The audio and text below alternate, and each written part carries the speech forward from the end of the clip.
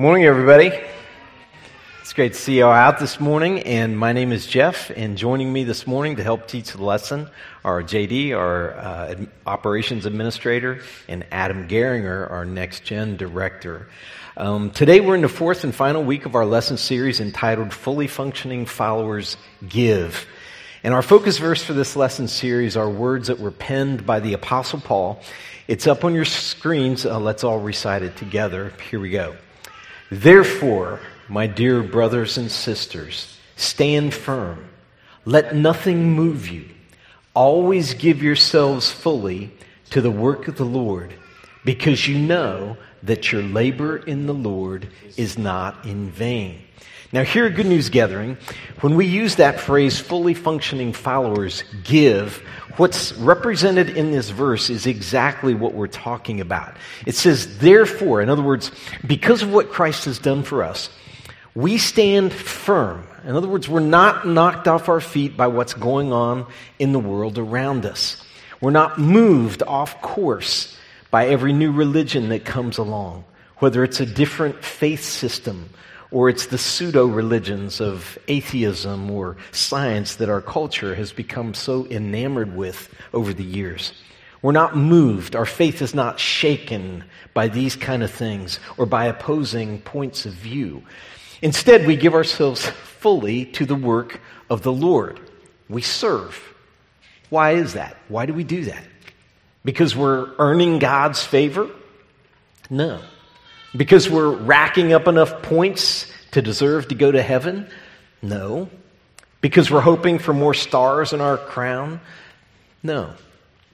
Fully functioning followers give because of what Christ did for us on the cross. In other words, we serve out of a heart of love for Him. And because we know that what we do for Him, and when we serve others, our labor is not in vain. It will produce fruit. It will have a positive result. Now, we may not see those results. We may, but that's not guaranteed. But God promises that our labor for Him will not be in vain. Now, today's lesson is entitled Sweet Spot. And during this series, we've been discovering truths about service from four guys who played a support role in the life of the Apostle Paul. Paul, here's this guy who was instrumental in helping the early church fulfill Christ's call to spread the good news all across the world. He was a man who helped push Christianity beyond the Jewish community into the world at large. He was also a man who planted churches all across the Roman Empire, from the Middle East to Europe, all the way to Rome itself, and some scholars even believe he reached Spain.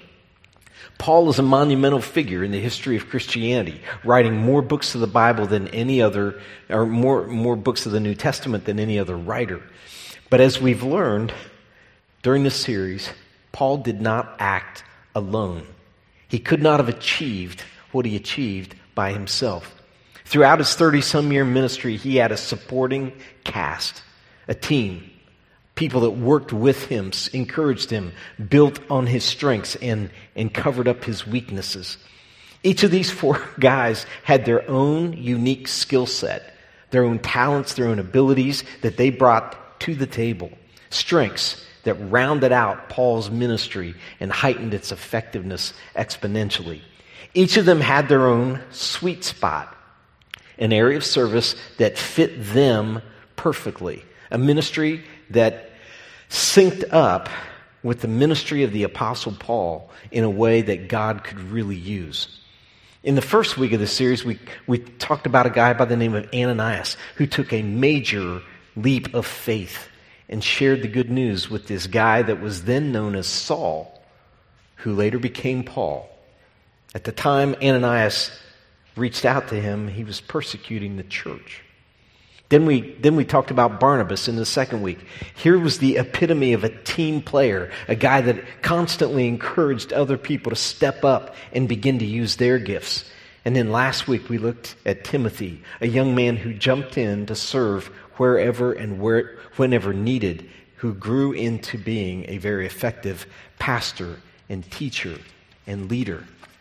Now today we're going to be learning from Luke. And he is perhaps the most obscure and shadowy figure that we have covered so far in this series. And some of you that are familiar with your Bible may be thinking, well, Jeff, Luke wrote one of the Gospels. I mean, he wrote one of the 4 biographies of Jesus: Matthew, Mark, Luke, and then John. And not only that, but he also wrote the book of Acts, which is the history book of the early church. In fact, if you look at the New Testament alone, he wrote nearly 25% of the New Testament. So how can we say he's obscure? Well, it's true. Without Luke's books, there's a lot we would not know, a lot of detail that we wouldn't know about Jesus' life, and a lot of things that we wouldn't know about the beginning of the early church. Luke is how we know anything about Ananias and Barnabas, and most of what we know about Timothy, because he wrote about them in the book of Acts. But nowhere, and this is fascinating, nowhere in either Luke or Acts does Luke ever mention himself by name. He gives no indication that he ever preached a sermon, ever taught a lesson, ever led a ministry, ever pastored a church, or ever baptized anybody. It's just not there. In fact, the only way that we actually know he co-labored with Paul are 3 brief references that Paul makes to him in some letters that he wrote to other people. The early church identified him as the writer of these 2 books. And also, and this is fascinating, he is believed to have been a Gentile who was converted to Christianity through the church in Antioch. If, in fact, he was a Gentile, then he is the only non-Jew to write a book in the Bible. And here he is, writing 25% of the New Testament. Now, his writing indicates that he began traveling with Paul during Paul's second missionary journey, which lasted from approximately 50 to 52 AD. And if you look at that chart on the front of your outline that kind of highlights Paul's life, you see when that second missionary journey happened. And they carried the good news all the way from the Middle East, from Antioch to Turkey, and then into Europe to Athens, which was the intellectual capital of the world at that time.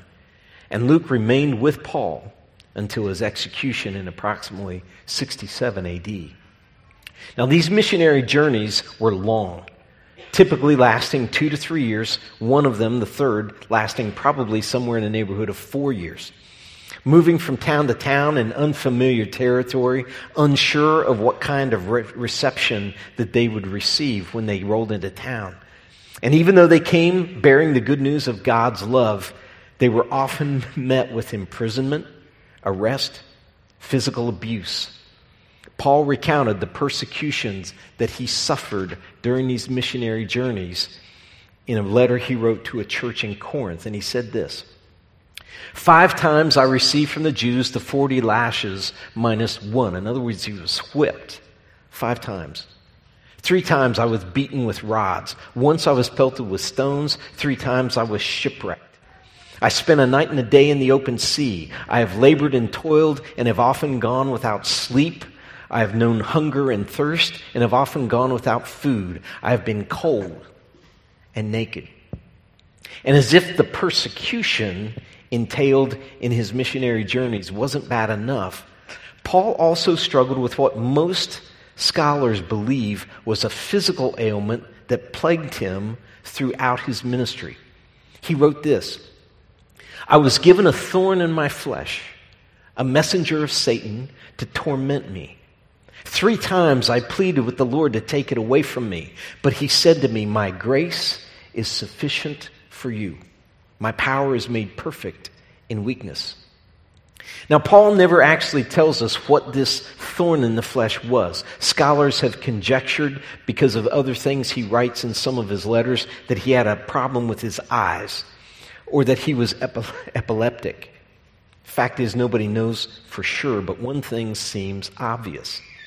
When you think about what Paul endured, If there was one thing Paul needed on his missionary journeys to keep that going, he needed a doctor. He needed a doctor. Enter Luke. In his letter to the church in Colossae, Paul describes Luke as the beloved doctor. See, Paul needed a doctor, a person trained and skilled to treat his wounds and whatever this physical ailment was that he had that plagued his ministry. And 2,000 years later, you and I and the church all around the world need Luke, a doctor, a man trained to take medical histories, a man trained to examine patients, to gather evidence, and then provide us with careful, factual histories of Jesus' life and the birth and growth of the early church. Not hearsay, based on rumors or unsubstantiated or unverified tales, but facts, evidence, truth. As he wrote in his introduction to his biography of Jesus, he said this: "Many have undertaken to draw up an account of the things that have been fulfilled among us, just as they were handed down to us by those who from the first were eyewitnesses and servants of the word. With this in mind, since I myself have carefully investigated everything from the beginning, I too decided to write an orderly account for you, most excellent Theophilus, so that you may know the certainty of the things you have been taught." Notice he focused on eyewitness testimony, carefully examined by him, the doctor. His writing appears to indicate that he personally interviewed Mary, the mother of Jesus, and Peter. As a doctor, his book focuses on Jesus' compassionate ministry and on his healings. Luke found his ministry sweet spot, that area of service that fit him perfectly and matched his education, his training, and his skill set. Paul needed a doctor. You and I, 2,000 years later, we need Dr. Luke's attention to detail and his ability to gather and record a factual history. Just as Luke had a ministry sweet spot, a place where he was most effective, we too have a ministry sweet spot. So then for us, the question becomes, how do we discover that sweet spot? 1 Peter chapter 4, verse 10 says, "Each of you should use whatever gift you have received to serve others, as faithful stewards of God's grace in its various forms." Each of you. See, we discover our ministry sweet spot by first recognizing that there is a ministry for everyone. Now, why is it that we don't necessarily recognize that as truth? Or why is it that we don't recognize that as being true for ourselves? If I really sit back and think about it, I could probably come up with a lot of reasons, but a few of them are uncertainty, not necessarily knowing where we should serve, or life circumstances, busy schedule with our kids and their sports, or busy schedule with work. Maybe it's sickness of ourselves or a loved one that we have to take care of. A lot of times it's complacency, being comfortable with how our life is going, or that life is just, we're managing it just right, and so complacency sinks in. We may not actively choose that complacency, but we still find ourselves in it. So I've heard people say that they're too old or they're too sick to serve, or my favorite, I've heard them say that I've served my time, right? See, I hate to tell you this, but there's no retirement age when it comes to serving God. Like there's no 401k. Like I've served for this long and I've saved up enough to be able to take a break for this long. Like there's none of that. Now, reality is that getting older or dealing with sickness or a sickness in a loved one that we have to take care of, that can change the opportunities that we have to serve. Like maybe then it's an opportunity to get onto the prayer team. That we can lift up, use our ability to pray and the wisdom that we've gained throughout our life to be able to lift others up in prayer. I mean, how powerful could that be? That the people who have grown up in the church, grown up in Scripture, grown up gaining wisdom through life experience and through the reading of that Scripture, how powerful could it be that they're the ones lifting up our marriages that are struggling, lifting up our jobs when we're seeking for them, lifting up our kids who are struggling with sickness? How powerful could it be to have those people guiding us in prayer? I also know that some people are afraid to serve because they might miss what's going on here in the Made Auditorium. Let me just remove that concern by saying that no matter what service opportunity you get involved in, if it's out there, if it's in here, whatever it be, you will be fed and you will get the opportunity to see and experience what's happening in here and be fed by the teaching that is brought to you.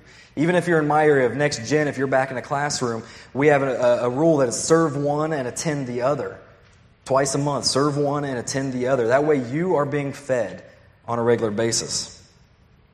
I've also heard some people say that they're not worthy or that they're not in a mental or spiritual place right now to serve. Maybe it's because of something that they've done in their past, something that they feel guilt or shame about. I've been there myself, so I understand it, but it's also not true.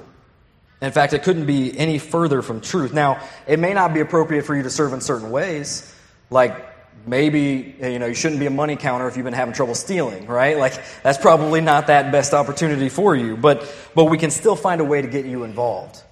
Maybe that's something as simple as pushing a broom. Eric would love to have you going down a hallway pushing a broom. And I say that that's simple, but that's not really the truth. That doesn't really define it. That is a good work, and it's important here at G&G because it is not only is it honoring to God, but it's cleaning a space that when people come into, they feel warm, they feel welcome, they feel cozy. And it's those initial feelings that they might have that helps them to feel a connection to this place. That maybe then builds a relationship with Jesus that then leads them to accepting Christ as their Lord and Savior. It's important and it's vital for what we do here. So the first way that we discover our sweet spot is by recognizing and acknowledging that there's a ministry for you. But the second thing that we have to remember is that there's not only a ministry for everyone, but that you and I go about discovering our particular personal, specific sweet spot for ministry as we serve, not before we serve. We discover our sweet spot as we serve, not before we serve. See, I think that's a little bit of a misconception, is that people need to have it figured out or know exactly what God's will for them is in the moment. And the reality is that's just not the case. You will probably not know the absolute best role for your service until you get out there and actually start serving in some way. I'm reminded of when I started playing football. I was 8 years old when my parents first signed me up to play football, and there weren't many programs around here, and so they took me down to Mount Orab to play at Western Brown's program. And they had programs starting as early as 4 or 5 years old. So most of the kids, in fact, on my team had already played football on a team for years, for some of them. I was playing on my first ever team, and I had no idea what position I wanted to play. And Dad played wide receiver in high school, so I was kind of interested in that. Running back seemed kind of cool. So my coaches just tried me at a bunch of different spots. They played me at cornerback and safety. Defense was clearly not my gig. And then my first actual game, I played tight end. It took several practices and a lot of work until I settled into playing quarterback, which ended up being my football sweet spot. For the next 15 years, I never played another position with any consistency. But see, it took a little time to figure it out. It's quite the same with service. You get out of the seats and you try something. Maybe you like it. Maybe you don't. Maybe it fits you. Maybe it doesn't. You see, then another opportunity comes along and you get the chance to try that. Ultimately, more service means more opportunities. And in the process, you learn a ton about yourself, what you're good at, what you're not. You learn a ton about the people that you're serving with, and you begin to figure out what is my best fit. Now, it's clear from the introduction to the book of Acts that Luke wrote his biography of Jesus first. So he wrote Luke before he wrote Acts, because he opens Acts with this statement. He says, "In my former book, Theophilus, I wrote about all that Jesus began to do and to teach until the day he was taken up to heaven." Now, if you flip your outline over to the front again, if you look at that timeline of Paul's life and ministry, scholars believe that Luke wrote both Luke and Acts, both of those books, somewhere between 60 and 62 AD. Approximately 30 years after Jesus returned to heaven, and about probably somewhere around 5 years before Paul died. Now, why does that matter for our discussion today? What difference does that make? Well, if Luke joined Paul on his second missionary journey, that journey lasted from 50 to around 52 AD, then these books were actually written about a decade after he started serving with Paul. Now think about that for just a moment. What other duties he performed as he served with Paul, we just simply do not know beyond probably medical attention. But he traveled and served for 10 years before making his greatest contribution to the cause of Christ, writing those 2 books that have impacted millions across the centuries. So what can we learn from this? Quite often, it takes time, it takes effort, it may for you take experimentation to discover what your sweet spot in ministry is. Now, we illustrate this, and we illustrate what many people experience in ministry with this diagram that's up on the screens. And those boxes at the top with the X's in them, think of those like stands at a playing field, okay? And those X's represent people that are sitting in the stands watching what's going on the field. Now, these are people that haven't yet gotten involved in the game. But when they do decide to get out of the stands and into the game, they may try a particular ministry. They jump in, but after a while they may decide that ministry is really not for them. Maybe they feel like they're better suited for something else. And the cool thing is that's okay. And it's okay to try different things. And maybe they try something else, or maybe they go on from there to try something different. If you're like me, it may take 4 or 5 different ministry opportunities before you really find your sweet spot. In fact, my first ministry opportunity was teaching 4th and 5th grade boys in Vacation Bible School. I did that for 1 week, okay? Then Cheryl and I were asked to start a youth group for junior high kids. We did that for about a year or so. Then I got moved up to high school and worked there for about 10 years. Then I got asked to teach an adult Bible school class, and I did that for 12 years. And then we started Good News Gathering, and I've been at that for the last 21.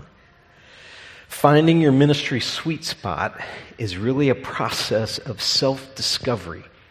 It's about figuring out how God has uniquely shaped you for ministry. And one of the things that I think is most important is when you and I understand that we were shaped by God for service.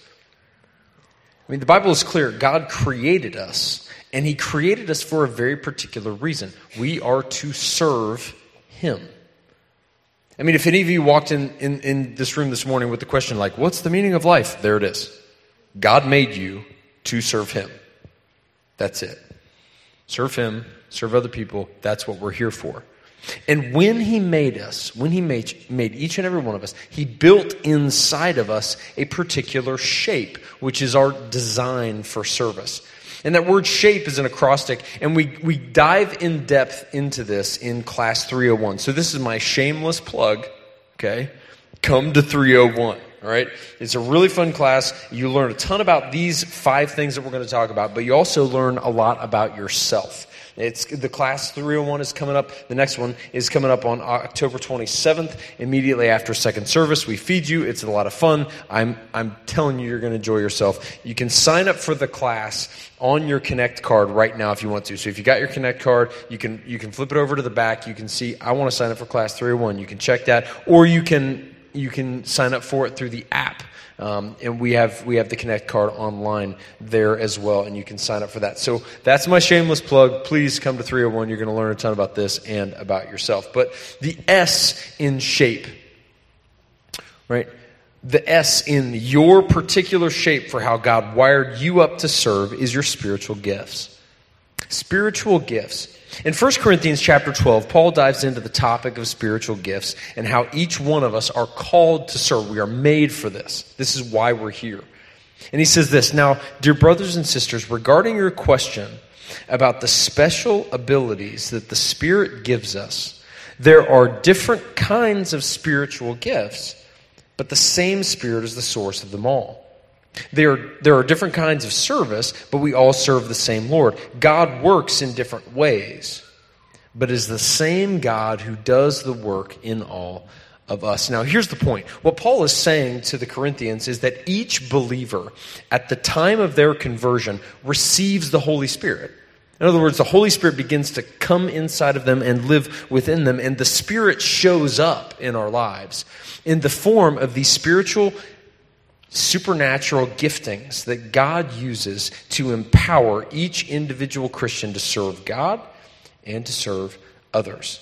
Now, there are different gifts, and we're going to talk about that in just a second, but God alone is the source of them all, and this is really important for us to understand. When the Holy Spirit comes to live inside of us, He will empower us in unique ways that are individual to us, but those gifts are for God. God provides them, and God expects us to use them on behalf of Him and others. This is the point of the spiritual gifts. But right there at the end of verse 7, Paul tells us what the gifts are for. He says this, "The point of all the gifts. A spiritual gift is given to each of us," circle this phrase, "so we can help each other." So we can help each other. The purpose of the spiritual gifts is for us to be able to serve God and to help one another. The point is that you and I as believers are given these gifts by the Holy Spirit to build one another up. That's another translation of that same passage. So the question you may have at this point is, what are the spiritual gifts? What are the different kinds of ways that the Holy Spirit can empower us to serve? Up on the screen are a list of some of the spiritual gifts that are mentioned in the Bible. These are not all of the ones that are mentioned, but these are just some. Serving and helping, teaching, administrating, giving, leadership, mercy, wisdom, encouragement, intercessory prayer, which means prayer on behalf of somebody else, faith. Now, I want to ask you to do something. Just look up at that screen and look at those different words and ask yourself this question. Do I see how these different things could benefit other people? Do I see how if a whole bunch of people had all of these different kinds of gifts and they all went to the same church, how all of these gifts might be helpful to other folks around me? I mean, I look at my own life. I know that I have personally benefited from people who gave to me from the wisdom that they have.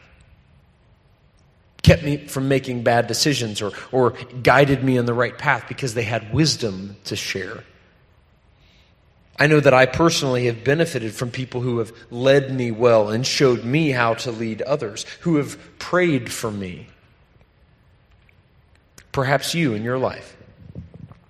Maybe there have been people that have given generously to you, whether financially or just of themselves. Perhaps there have been people who came alongside you at a point of need and, number one, they served you or helped you in some way. You see, that's what the spiritual gifts are for, to help each other. And while it's really hard to say because he never actually wrote them down, I think it's quite possible and very fair of us to say that Luke expressed a very strong faith. Think about it. He's traveling around the world, going to places he's never been, trying to help Paul share the gospel with people he's never met who live lives that are totally different than his. What kind of strong faith would he have had to have to give himself to those kind of journeys, to put himself in those kind of situations, and to deal with the suffering that came with it? I think it's also fair for us to say that it's quite possible that he expressed gift number 1, serving and helping. I mean, he spent all of those missionary journeys assisting and blessing and serving alongside Paul. All the while, we have no record of any big glorious experience that he had in the process outside of just the serving that he did. Think about it, guys. Every one of us who believes has been given at least one gift that we can use to build up others and to serve God. And shameless plug is back. You can find out more about yourself and these gifts in Class 301. So I would encourage you to sign up. The second thing that you guys, or that makes up your shape, is your H, the heart. Ephesians chapter 6, verse 6 says, "As slaves of Christ, do the will of God from your heart." As slaves of Christ. Stop right there. Do you realize that that's what you are, a slave to Christ? That it kind of feels a little uncomfortable even hearing that, right? And I'm not talking to those, if you haven't accepted Christ as your Lord and Savior, you're not following Him. I'm talking to those who have. If you've accepted Christ and you've chosen to follow Him, that's what it says you are, as a slave to Christ. Now, of course, it's not a forced slavery, because ultimately we have chosen to accept Him. We have chosen to follow Him. But once we have made that decision to follow Him, if we truly do, we truly follow Him, then we should act as though we are slaves to Him by doing His will. From your heart, do the will of God. I love people. I don't know why exactly. That sounds terrible, but I've loved people in my whole life. I've just had this passion for people. It even makes me think of when I was little. My mom's always told me a story about when I was little. I was a toddler, and we had a cousin named Shorty. Shorty would come over, and Shorty was smelly. He never showered, never bathed. In fact, I remember hearing stories of my dad forcing him to shower. Like, he was a smelly, and for whatever reason, I would run to him, just open arms, and have him pick me up. And my mom would be like, "No!" Slow motion, like she can't stop it. And then afterwards, she would say how smelly I would be the rest of that day. For whatever reason, I've just always loved people, getting to know them, building a relationship with them. People of all kinds of stories and varying backgrounds, but the thing I've always found most interesting is how every one of them has a different heart. They have different passions, different desires, different things that get them excited and make them tick. This summer, I actually got to learn a new word. I know this is random, but a Japanese word. It's ikigai. And I'm probably butchering that pronunciation, but ikigai, it kind of means what gets you up in the morning. Like, what do you wake up for? What are you excited about? What is your passion and your desire? What is your heart? Revelation 17:17 says this: God has put it into their hearts to accomplish His purpose. You realize that passion and that desire that you have in your heart, that thing you're excited about and that makes you tick, that was put there on purpose by God for His purpose. Therefore, we should use those passions and desires for His purpose, right? I mean, ultimately, it is still our decision. Like I stated earlier, that's one of the things that's so amazing about our God is that even though we've accepted to follow Him, and as it says here that we are to act as though we are slaves to Christ, He still gives us that option to choose to follow Him and to serve Him with our heart. So what will you do with yours? A third thing that makes up your shape are your abilities. Your abilities. And this is often one area where people struggle to recognize that they even have abilities that they can use to serve. I've talked to a lot of people that are like, well, I don't know what I could do. I don't really have any skill that you guys might like, and that's just not the case. But when you think about it, on the surface, Luke might have even thought the same thing. Right? Like, hey, I'm a doctor. Like, how's that going to bring somebody to Jesus?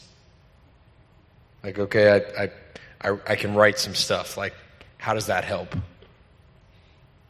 What's the point? I mean, what good are these abilities that I have? But think about the life he lived. By helping Paul, by serving him, by quite possibly taking care of his numerous injuries and ailments, the reality was he was making it possible for Paul to go share the gospel in all of the ways, in all of the places that he did, thereby impacting hundreds and thousands of people with the message of Christ, because Luke kept Paul propped up. You think about his writings. Down the course of the human centuries, millions and literally billions of people have been impacted by the things that Luke wrote. And the reality is all of us have abilities that can help us serve others. God placed them inside of us. It may be something obvious like singing or playing an instrument or being able to teach, or it could be something that's slightly less obvious. I mean, think about it. Around here, if you can make a good cup of coffee, we can use you. If you can serve, even if it's like Adam said earlier, by pushing a broom down the hallway, or you can rock a child when they're having a moment, right? You can serve.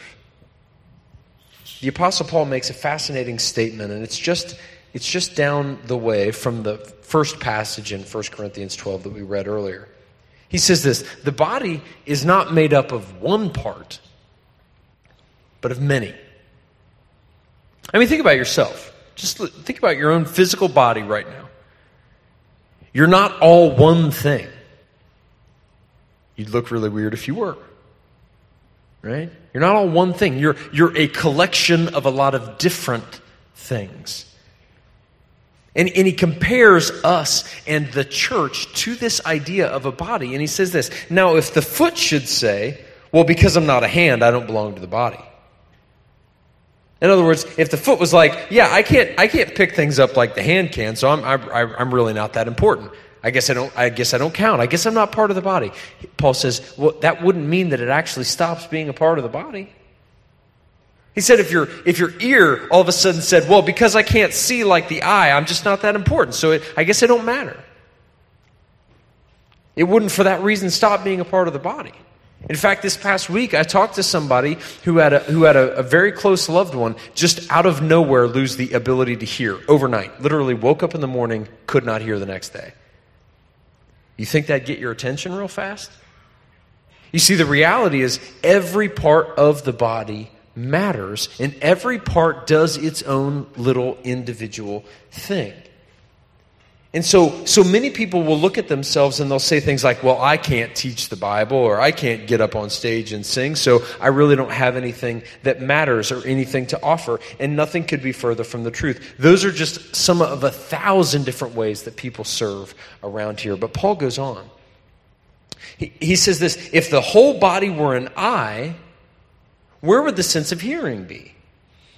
I mean, if all we could do was see, I mean, that's kind of important, right? Our vision's a good thing. But if that was all we could do, how messed up would we be? He said, if the whole body were an ear, where would the sense of smell be? That would make no sense. We wouldn't be useful. In the same way, a lot of times people look at themselves and say, well, I don't have these very obvious things that the church needs. I can't teach the Bible, or I can't sing. So why would that matter? Why would my service matter? And the reality is, if everyone was a singer, where would the teacher be? If everyone were a teacher, who would take care of the kids? If everyone wanted to take care of the kids, who would take care of the physical building? The reality is every person and their individual abilities matters. But here comes the main point. Paul says this: in fact, God has placed the parts in the body, every single one of them, just as he wanted them to be. And make no mistake, he's not just talking about our physical body at this point. He's talking about people within the church. God knows that the church body as a whole needs all different kinds of people with all different kinds of abilities, but also, and this is the P there on your outline, it takes people of all different kinds of personalities. People of all different kinds of personalities. You see, think about it. If everybody had the same abilities, the church would not be able to do loads of things that it can do. But similarly, if everybody had the same personality, the church would be hamstrung just as much. I mean, think about it. The church doesn't need everyone to be an extrovert. It needs introverts too. like so that something gets done besides talking, right? Right? The church cannot be comprised solely of driven, strict, routine, timeline people. Why? Because every now and again, somebody needs somebody to just sit down and have a cup of coffee with them and slow down. The reality is the church doesn't need to be comprised solely of emotional people who feel their way through every decision. God bless us, right? We need thinkers. We need data people too. The point is that all of us have individual personalities and individual abilities, and God placed us all here together for the purpose of using those abilities to bring Him praise and to help each other. The final piece that makes up your shape is your E, which is experiences. 1 Corinthians chapter 12, verse 27-29 says, "Now you are the body of Christ. Each one of you is a part of it. Are all apostles? Are all prophets? Are all teachers? Do all work miracles?"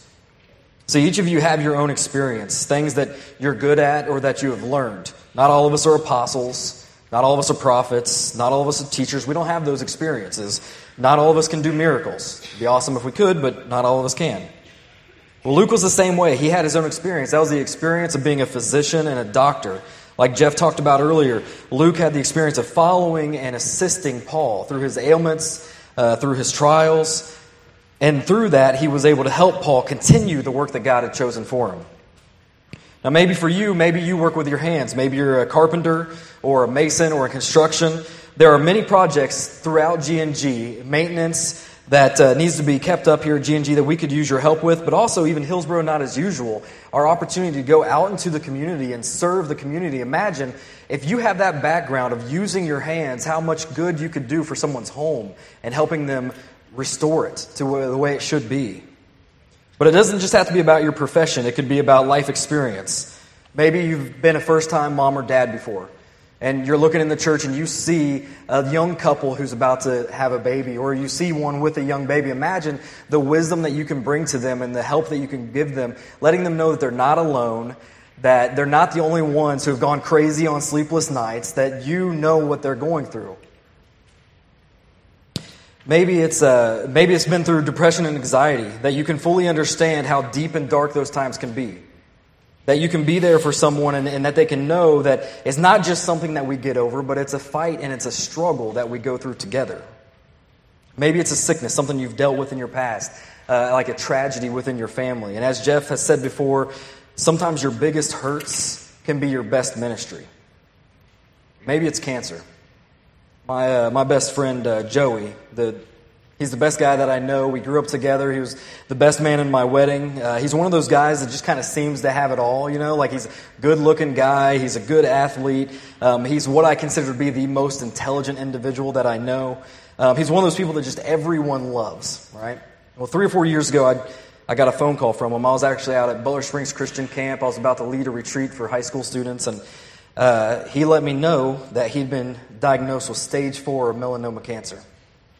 That it was in his liver, in his kidneys, and in his colon. That he had a bunch of tumors, the biggest one being 16 centimeters in size. Shortly after that, I went over to his parents' house to see him, and you could tell things weren't good. He had lost a ton of weight. I mean, he was skin and bones. You could see in his face. Looked like he had aged multiple years. He had lost the hair all over his body. And I was looking at my friend, this friend that I love, and it was like staring death in the face. And I remember asking him, how are you dealing with that? Like that the end, in a way, is so close. And what he said amazed me.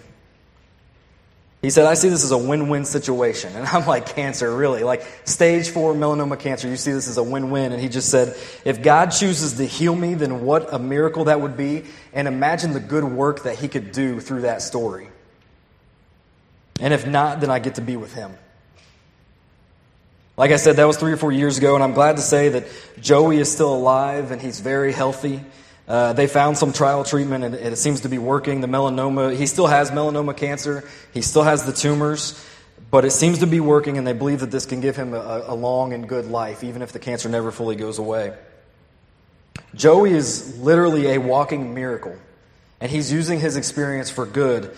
He's doing work around Cincinnati and Dayton areas where he's sharing his story with people. He's loving on them, and he's helping them to figure out that they have a story too and that they can use it for good as well.